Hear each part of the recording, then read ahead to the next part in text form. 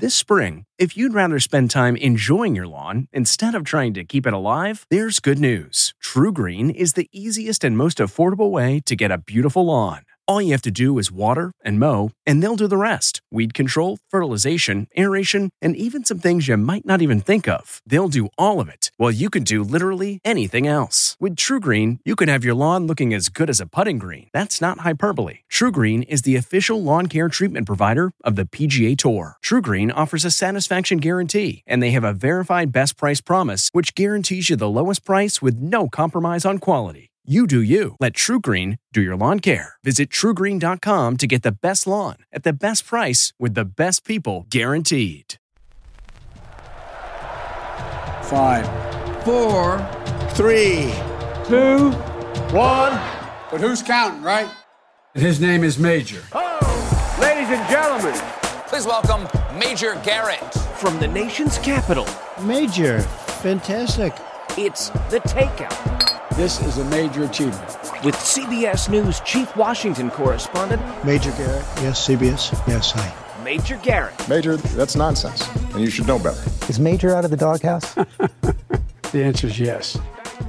Welcome to the very best part of my broadcast week. I'm Major Garrett, host and creator of The Takeout. However you find the show, podcast platforms, terrestrial radio stations around the country, Sirius XM, POTUS Channel 124, or CBSN. Thank you for finding us. Thank you for hanging out with us. An in-depth conversation this week on race and the reckoning of race in our country. Our special guest is Derrick Johnson. He is the president of the NAACP. He is the 19th president of that esteemed organization, been so since October of 2017. Derrick, it's great to see you. Thanks for joining us. Good to be here. Thank you. So the eyes of the world, Derrick Johnson, are on Minneapolis. And I'd like you to, from your perspective, share with my audience what you think is at stake in the trial of Derrick Chauvin, charged with manslaughter, second-degree murder, and third-degree murder in the death of George Floyd. You know, when we consider this trial, we must recognize that our criminal justice system is actually on trial. The right to breathe as a Black man is on trial. The reality of what's taking place is being seen globally. What was witnessed last year with individuals seeing the recordings from 11 different angles was obvious. George Floyd was murdered by a police officer in broad daylight in the street. What argument can defend what we all witnessed, not only across the country, but around the globe, will be interesting. Our criminal justice system is on trial. The defense attorneys for Derrick Chauvin said he did what he was trained to do. Is that part of the point? That's part of the problem. If, in fact, he was trained to put a knee on someone's neck, who was complying with orders, who didn't pose any threat, who was not George Floyd didn't present any risk. But more importantly, he was accused, not convicted, accused of a counterfeit $20 bill. That's a nonviolent, non-threatening occurrence. If, in fact, it was true, it should not have been his sentence to death. So the defense attorneys asked, and the judge has allowed evidence to be submitted at trial about a previous encounter with George Floyd the year before, in which it is alleged he ingested drugs and was non-compliant. They want to put together what they would argue to the jury is a pattern of behavior that was troublesome, bothersome, and non-compliant. Relevant or irrelevant? Extremely irrelevant. What we've seen on the video, that George Floyd did not resist his arrest. He did not present a present threat. In fact, he was detained. He was handcuffed. He was laying on his stomach. He didn't pose a violent threat to those officers. In fact, one of the most troubling things I heard in the proceedings is the fact that those officers feared for their lives because of the neighborhood they were in, and they were afraid that the individuals watching was going to pose a threat. Again, that's a fallacy. And if, in fact, they were patrolling in that neighborhood with that state of mind, they should not be in law enforcement. They should not have been in that community. And I think that goes towards their intent to cause harm to George Floyd and anyone else in that community. And does that not speak to the larger atmosphere about all of this, which is to say the sense, well, he's a tall, muscular black man, therefore, by definition, he must pose a threat. If he is not instantly compliant, he must be subdued in the harshest manner. And because it's a bad neighborhood, quote unquote, rough methods or intense methods must be employed to send a signal to that neighborhood. Isn't that largely what the backdrop of all of this is, not only in Minneapolis, but many other cities in our country? That's called racism. That's what that is called. That's called racism. When you automatically assume the most negative characteristics about an individual or community based on their physical features, that's called racism. That's called a caste system. That's cause for illegal activity that was committed by the law enforcement officers, particularly Derrick Chauvin. Mm-hmm. And there have been some who say, do we even need a trial? The video is so clear, so compelling, so obvious. Do we actually need this process? What do you think about that? We afford all citizens due process. We should always have a system to adjudicate injuries and harms and to ensure that we have a justice system that's both transparent and accountable. That's something that George Floyd was not afforded.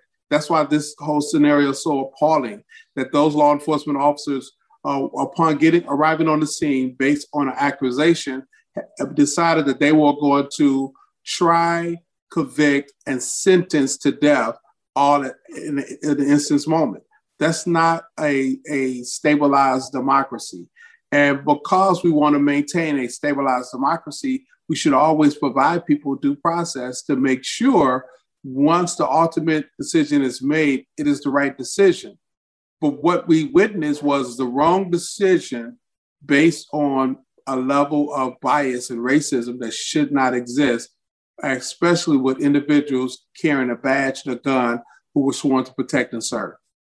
Derrick, I'd like to ask you to go back in your mind, if you can, to the weekend of the killing of George Floyd. It was not the first time an African American had been killed in this country on camera by police. Far from it.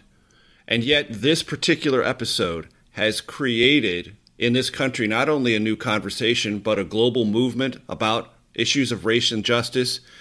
Did that, in the moment, occur to you as a possibility? Have you been surprised by the enormity of what has flowed from the George Floyd death? Never predict how or what would spark a movement that we witnessed this past summer.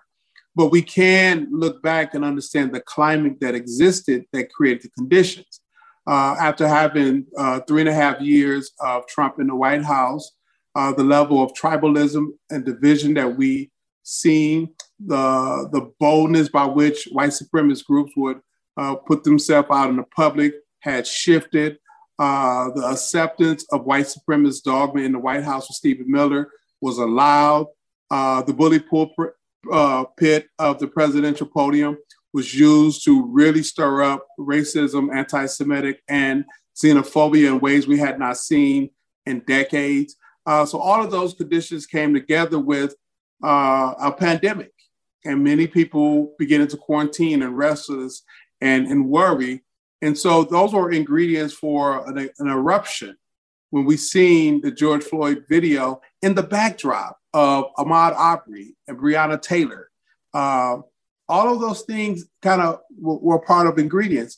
The beautiful thing about last summer, the response looked like America. There was young people and old people and white and black and caring people who decide to take to the streets, because we cannot have a civilized society if you have this type of mob violence. And I won't say mob violence. If you have this type of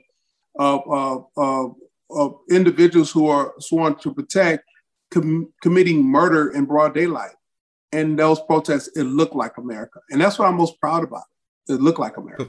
Before we go to break, Derrick Johnson, president of the NAACP, you know there are some parts of the political conversation in America who view the summer not as a diverse America movement, but as an act of criminality, of fires in cities, of riots, of destruction, of violence, and that's what they associate with it, not the protest movement for racial justice. Your thoughts? Well, those who took to the streets, they engaged in peaceful protests. What we also seen was incidents of individuals trying to incite so they can have a counter narrative. You know, I have never, ever met, seen, or been in the presence of anybody who claimed to be Antifa. I don't even know what that is, but it's almost like this fictitious group that's been created to say, here's the problem, when in fact, have you ever talked to someone who claimed to be Antifa? I have never met, seen, been in the presence of, but I've seen a communication strategy to divert the attention from a value proposition that Black Lives Matter.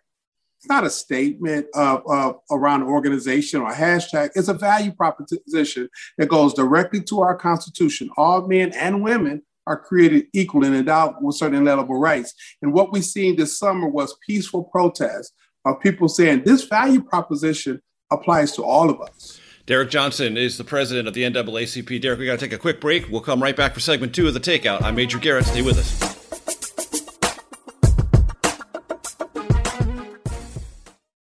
The Angie's List you know and trust is now Angie, and we're so much more than just a list. We still connect you with top local pros and show you ratings and reviews, but now we also let you compare upfront prices on hundreds of projects and book a service instantly.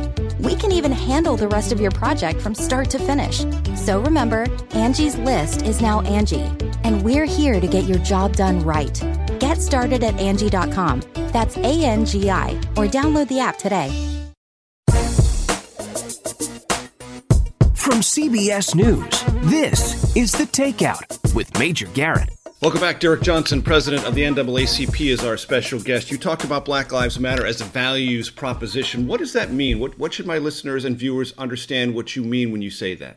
The whole concept evolved as a result of what took place in Ferguson, that if law enforcement officers or regular citizens can see an individual who happened to be Black and African American and treat them less than a full citizen, treat them less than a human, that shouldn't be acceptable, that our lives matter, that we should be considered like any other citizen in this country. That is a value proposition.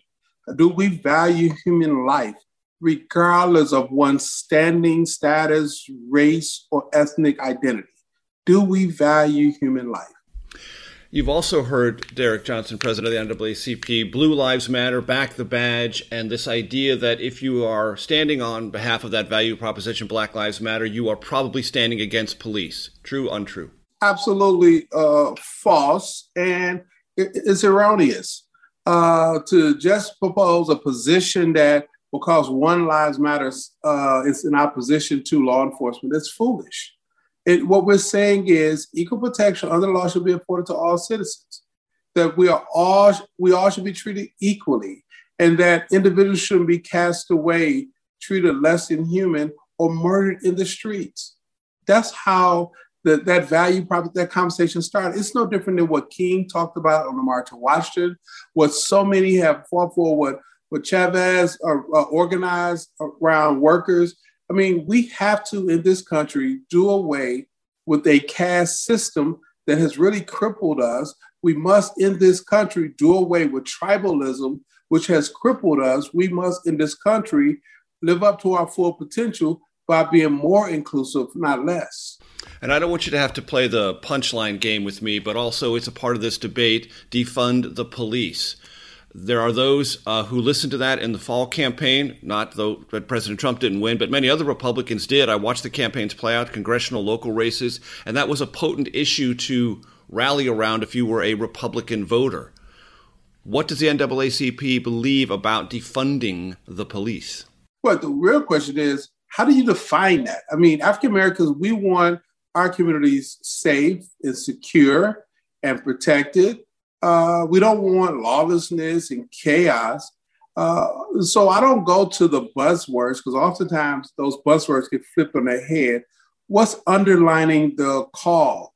What's underlining that is that we've seen over the last several decades a defunding of social services, social workers, mental health programs, activities for young people to be engaged with in targeted communities, and an escalation of budgets for law enforcement to create a military presence. That's not how you nurture a healthy community.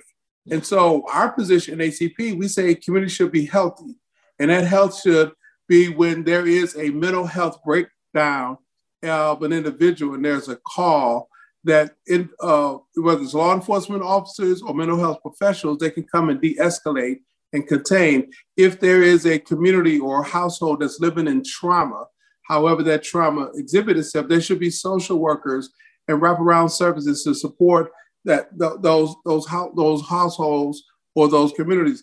If you have young people with all of that energy and it's not directed towards activities because of the programs are no longer there, whether it's summer league baseball, basketball, or after school programs, we must put in place a system so those young people can really burn off that energy in ways in which they can be more productive. You cannot do that by having competing budgets.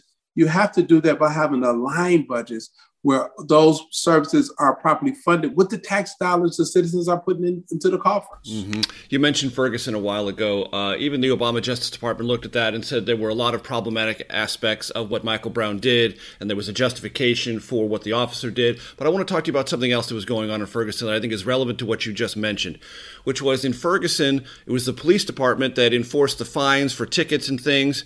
And when people couldn't pay them, their fines went up, their penalties went up, and they were trapped in this sort of place of never getting out from under the thumb of the local government, enforced by the police. And that was a larger construct, quite not separate from, but related to what happened to Michael Brown. That was, it seems to me, a fuse. And that still goes on in a lot of urban areas in our country. The police become the enforcement mechanism for cities that give tickets, run up penalties, run up fines, and people cannot get out from underneath that. But that was the complete story of what happened in Ferguson.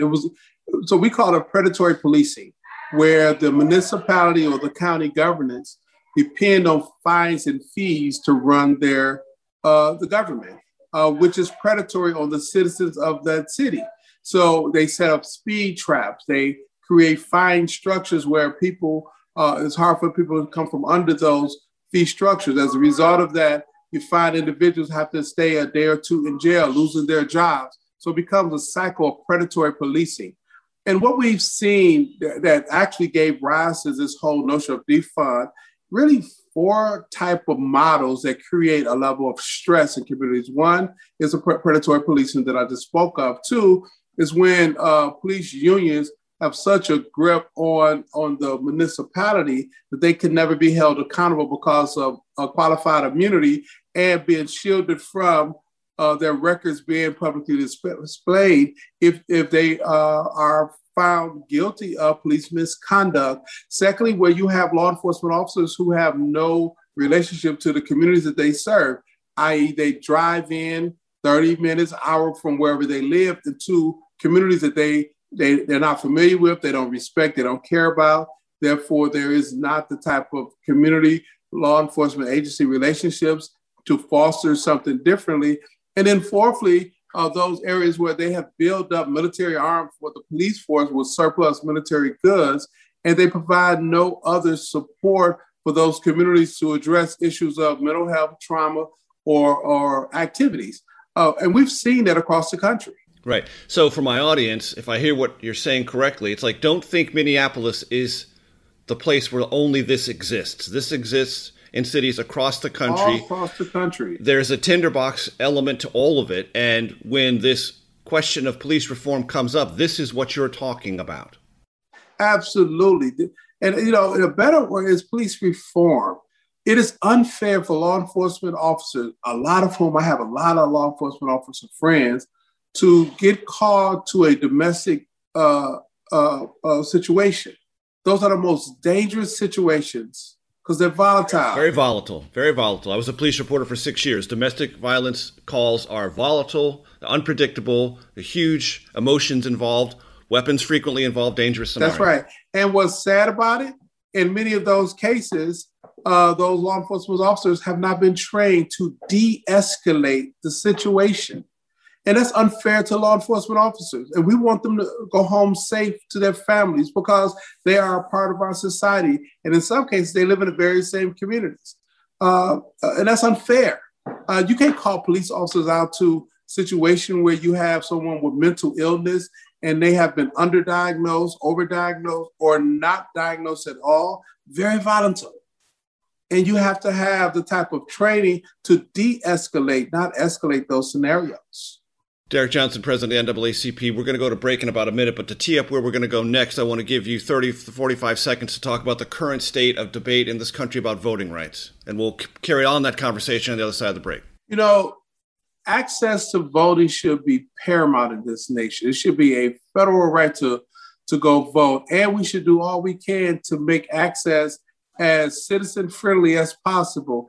Every individual who are legitimate voters in this country, citizens of this country, should be entitled to cast a ballot. If Australia can vote at 96% of their citizens, and Canada around 92%, and Germany around 93%, we should be the leading democracy, at least be in line with that, and not celebrate when just over 60% of eligible, legitimate citizens are able to vote. What we're watching now is a suppression of the vote based on partisanship. And parties shouldn't try to limit access. They should listen to voters and try to win them over based on their policy platforms. That's the voice of Derrick Johnson, president of the NAACP. I'm Major Garrett, back with our segment 3 in just a second, continuing the conversation about the debate over voting rights in the United States. Stay with us. We'll be back in a second.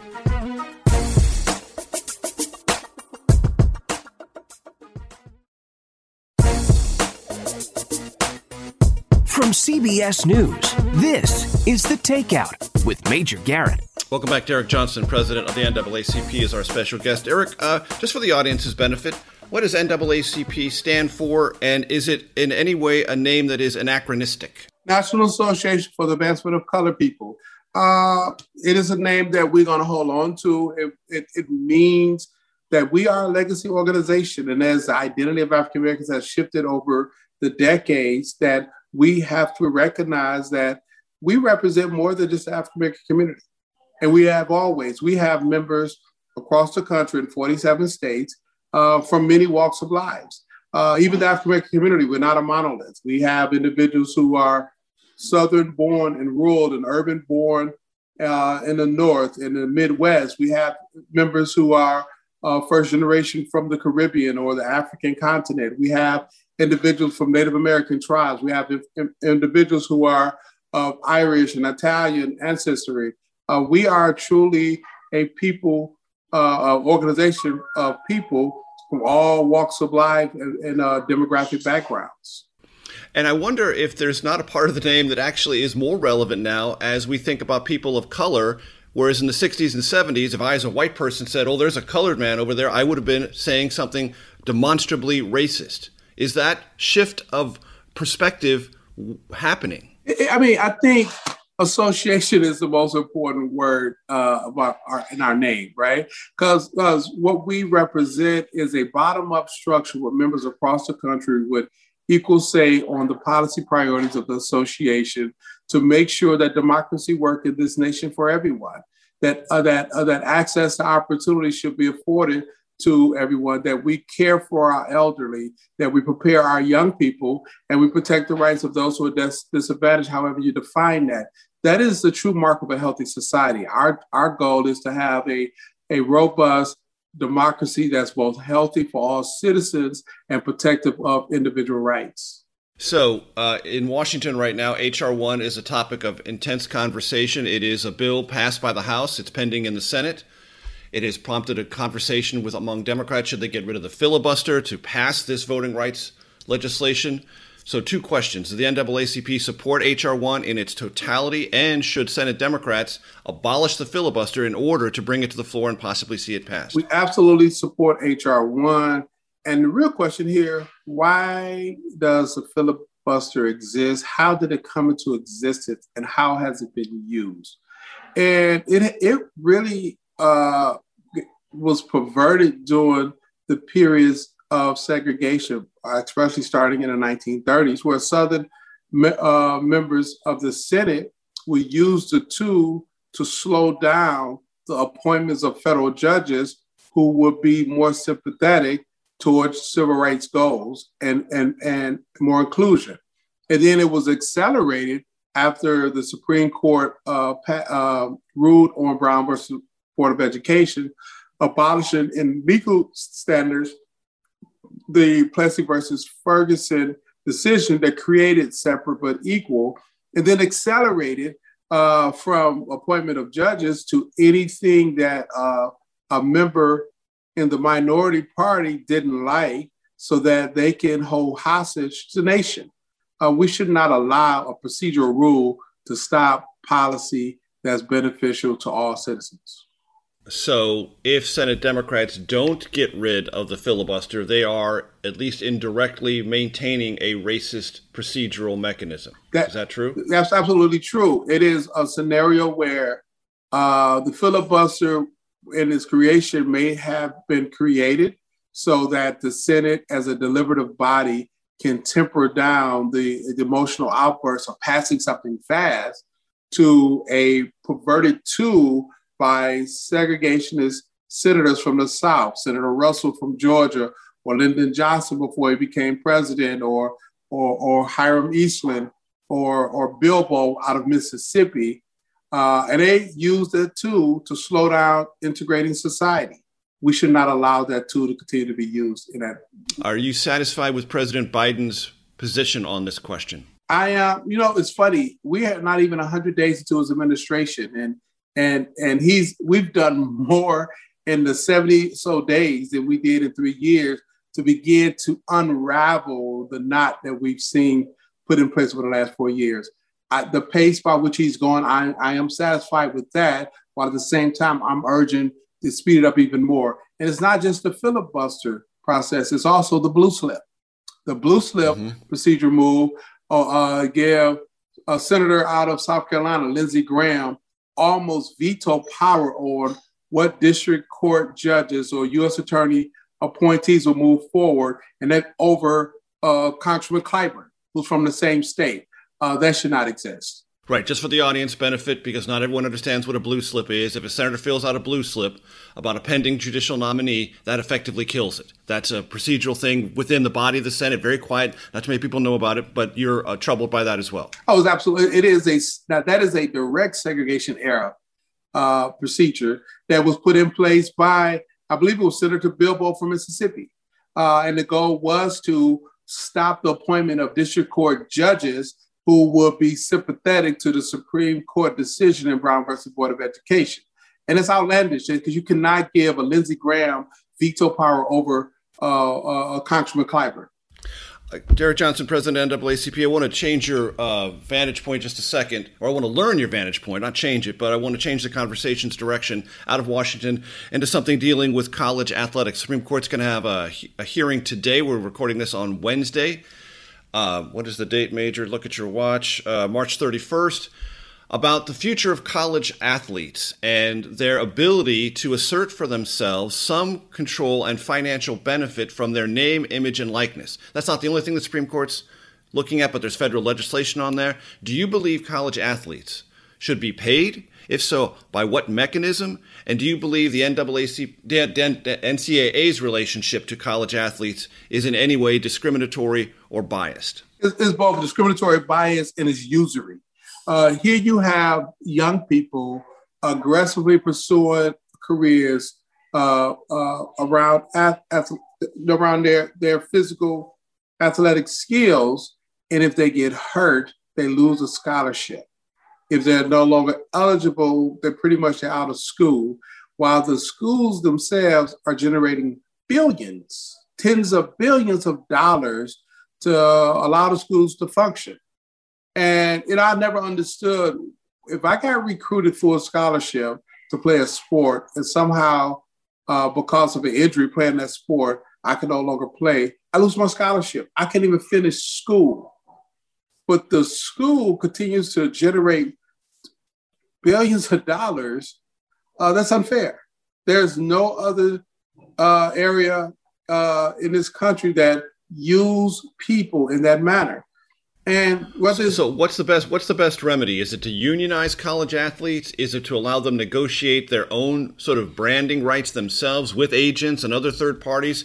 There are a lot of college coaches who believe that vastly complicates the whole way you recruit, the way athletes make it into college and get a chance to go to the pros? What's the best mechanism? You know, it's funny. Of course they will say it complicates because they're making tons of money off of the system as it exists.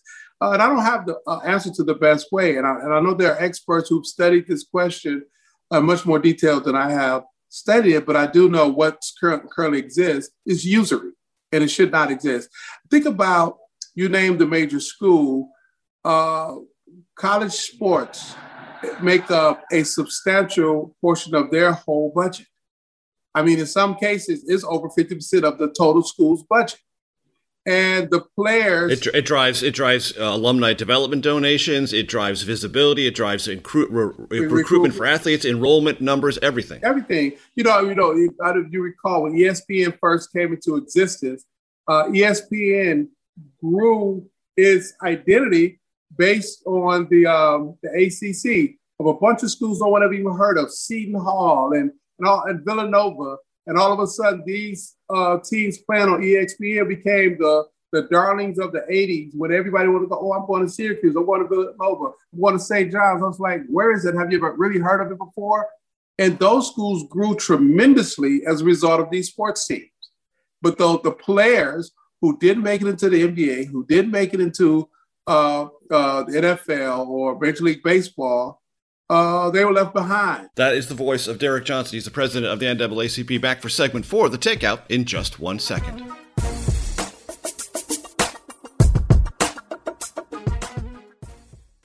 This podcast is supported by FedEx.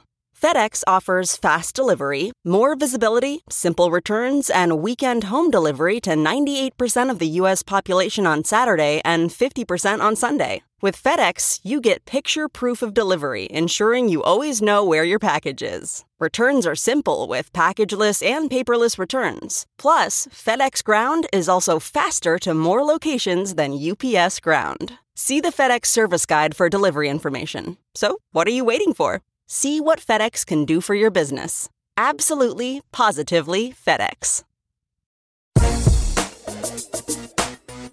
From CBS News, this is The Takeout with Major Garrett. Welcome back. Derrick Johnson, president of the NAACP, is our special guest. Derrick, what has been your interpretation and what is the NAACP doing or saying about what has happened and has been happening and continues to happen in this country on almost a daily basis? Acts of racism, violent in some cases, against Asian Americans in our nation. It is unfortunate that what we've seen the growth of in the past administration is this xenophobic and racist attitude that people are now willing to display in the public. And Asian American, you blame the Trump administration for this atmosphere. So if you look at the rise in hate crime over the last 4 years, you begin to see a spike, right? It began to spike because there was a level of tolerance that was coming out of the White House that called for certain activities indirectly. And you also seen a level of boldness starting in Charlottesville with individuals with tiki torches in a Nazi stance saying, anti-Semitic things and racist things towards the Jewish community, Black community. If you look at this time last year and when we began to recognize the global pandemic was going to have a huge impact on Trump did from his own language, he refused to call the virus as it began to spread by the proper name and start isolating it towards the ethnic identity of the Asian American community. That's racism. And as a result, we've seen a tremendous increase in anti-hate and activities towards Asian community. In fact, violence towards Asian community. So absolutely, I lay it at the feet of the past administration. And absolutely, I completely recognize that what we are confronted with right now is unwinding that clock. I love history. And if you look at the time after World War I in Germany and how someone like Hitler came into power, it was because of the use of language and communication devices that stirred up this anti-Semitic, anything that was an Aryan in nature activity to the point where individuals start being harmed. And no one put it in check. If we don't put in check what we are witnessing now against the Latino community, against the Asian community, against the Jewish community, against the Black community, we will find ourselves in a scenario that none of us want to see. You mentioned you love history. I want to ask you briefly about President Biden's infrastructure plans, $2 trillion at least.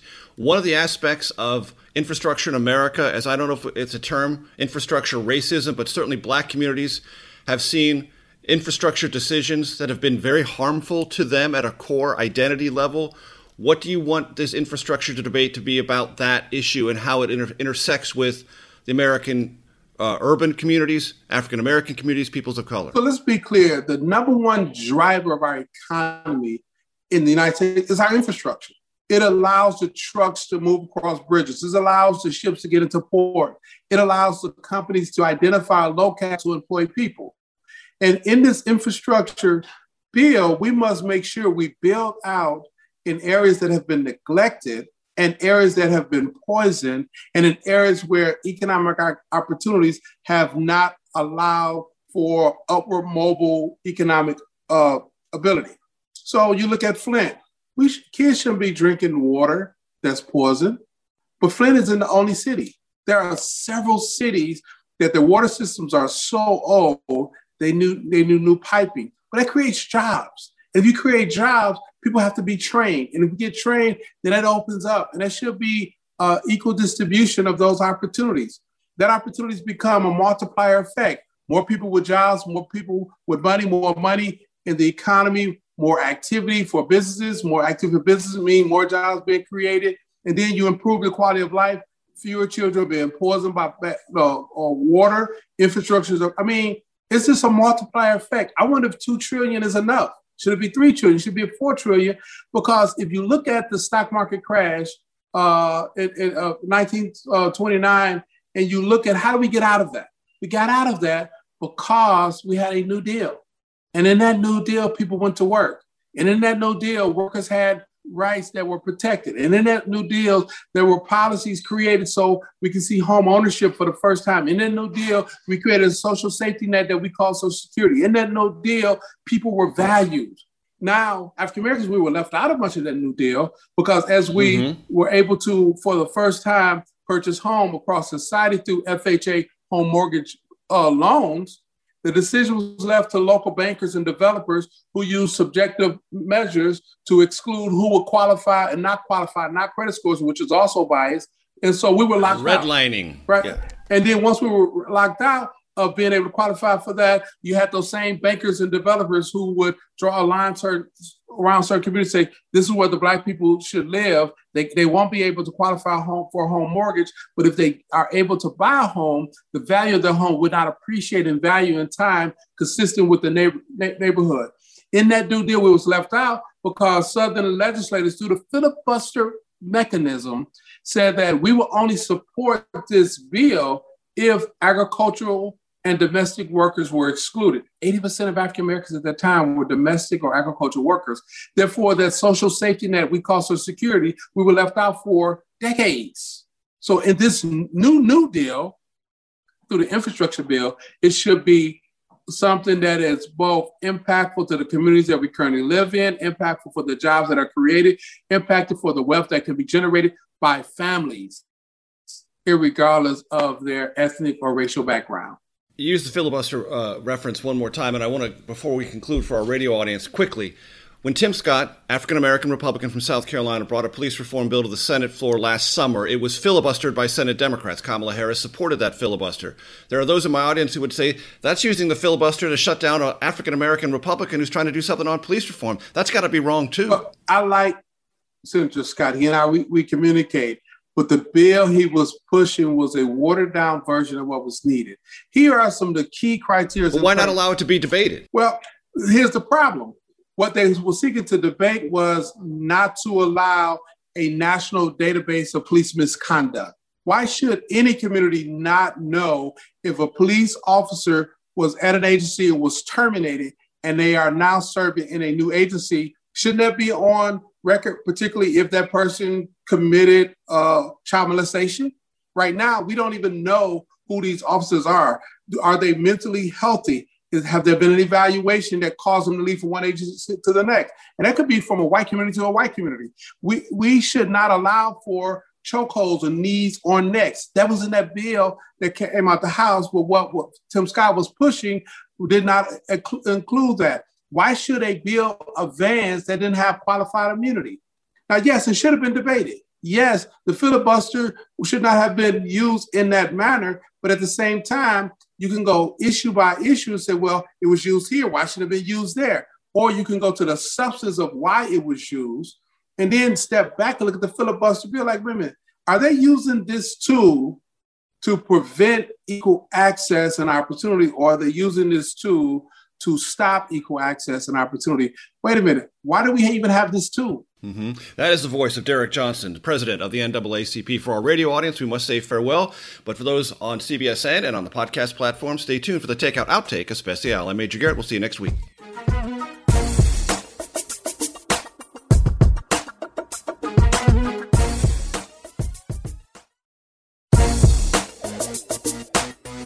From CBS News, this is The Takeout with Major Garrett. Welcome back. Derrick Johnson is our special guest. He is president of the NAACP. Derrick, tell my audience a little bit about yourself. Where'd you grow up? Grew up Detroit, Michigan. And how did you become, my notes say here, the 19th president of the NAACP? That cannot be an easy thing to achieve in life.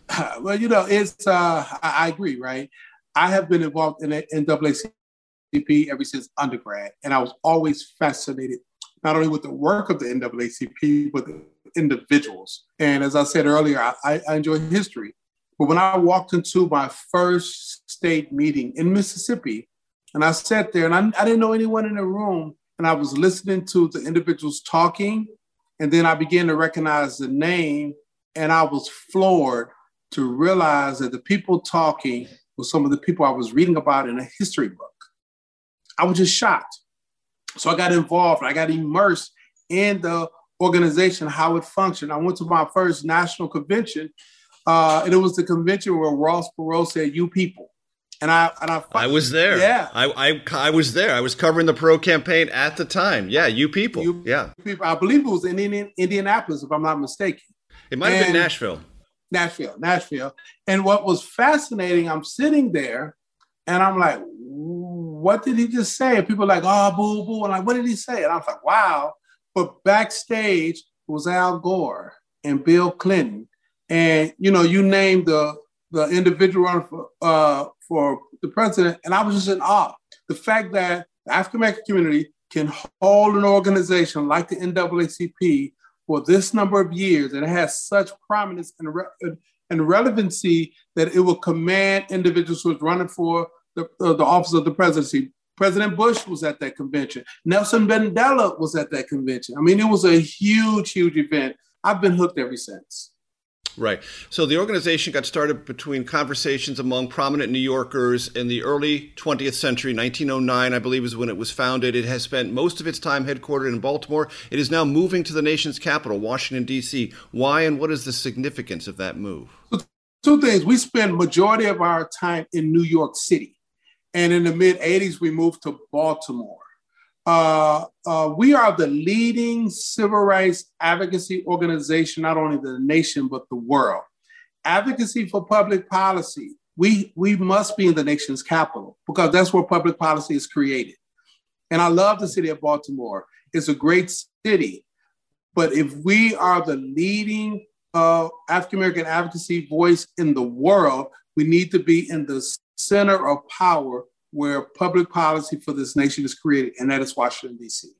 And the U Street Corridor also has its own roots in that experience in the nation's capital as well. It is so fascinating, and I really applaud the mayor of Washington, D.C. with her vision, her foresight.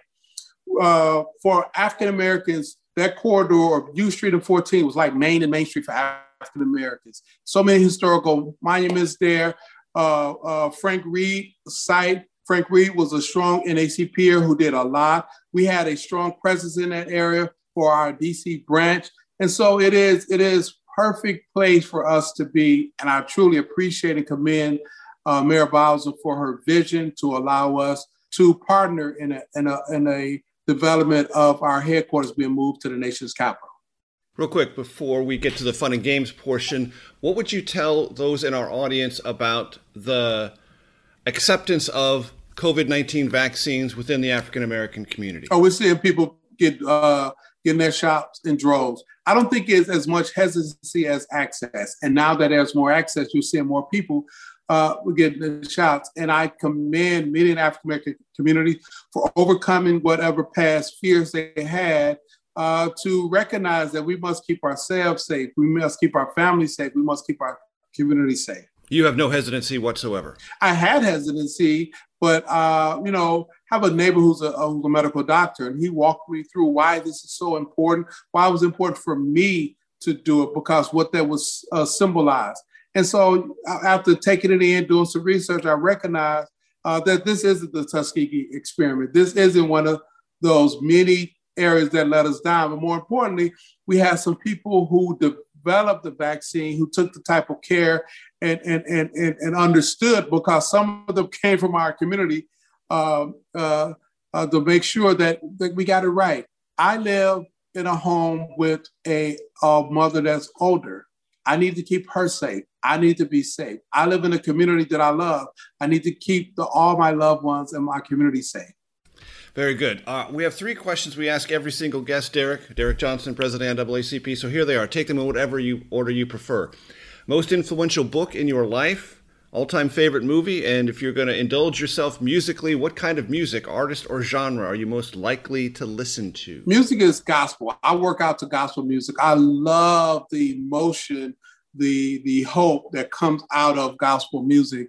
And unfortunately, people around me, when I'm listening to it, they have to hear me sing, and it's agonizing for them, but it's beautiful for me. In terms of book, it's hard for me to say one book. Local People by John Dittmer, Redemption by Nicholas Lehman, the autobiography of Malcolm X, Assata Shakur. I can go on. Cass is the most recent book. I'm fascinated by it. So there's no one book. I just love the journey of our history and the opportunity of our future when you read certain books. Favorite movie. And I love Argon and Harry Potter because I did that with kids. Favorite movie, movie play is a Soldier Story. I love that ensemble movie, and I love the movie because I seen the play when they was on travel in Detroit one year. And then I seen the movie, I was like, wow, this is beautiful. So yeah, I can name a ton of other movies.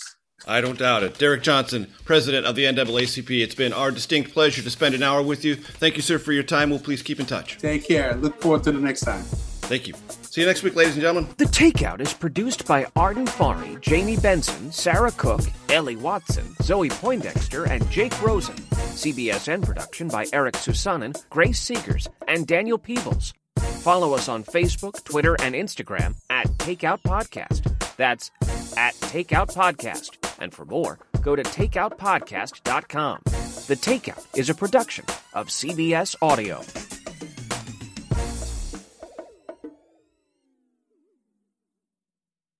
If you like The Takeout, you can listen early and ad-free right now by joining Wondery Plus in the Wondery app or on Apple Podcasts. Prime members can listen ad-free on Amazon Music. Before you go, tell us about yourself by filling out a short survey at Wondery.com/survey. Have you ever wondered how to say good morning in Italian? Or what is goodbye in French? You can ask Alexa. Just say, what is happy birthday in German? Or how do you say hello in Japanese? Do you want to know how to say I love you in Spanish?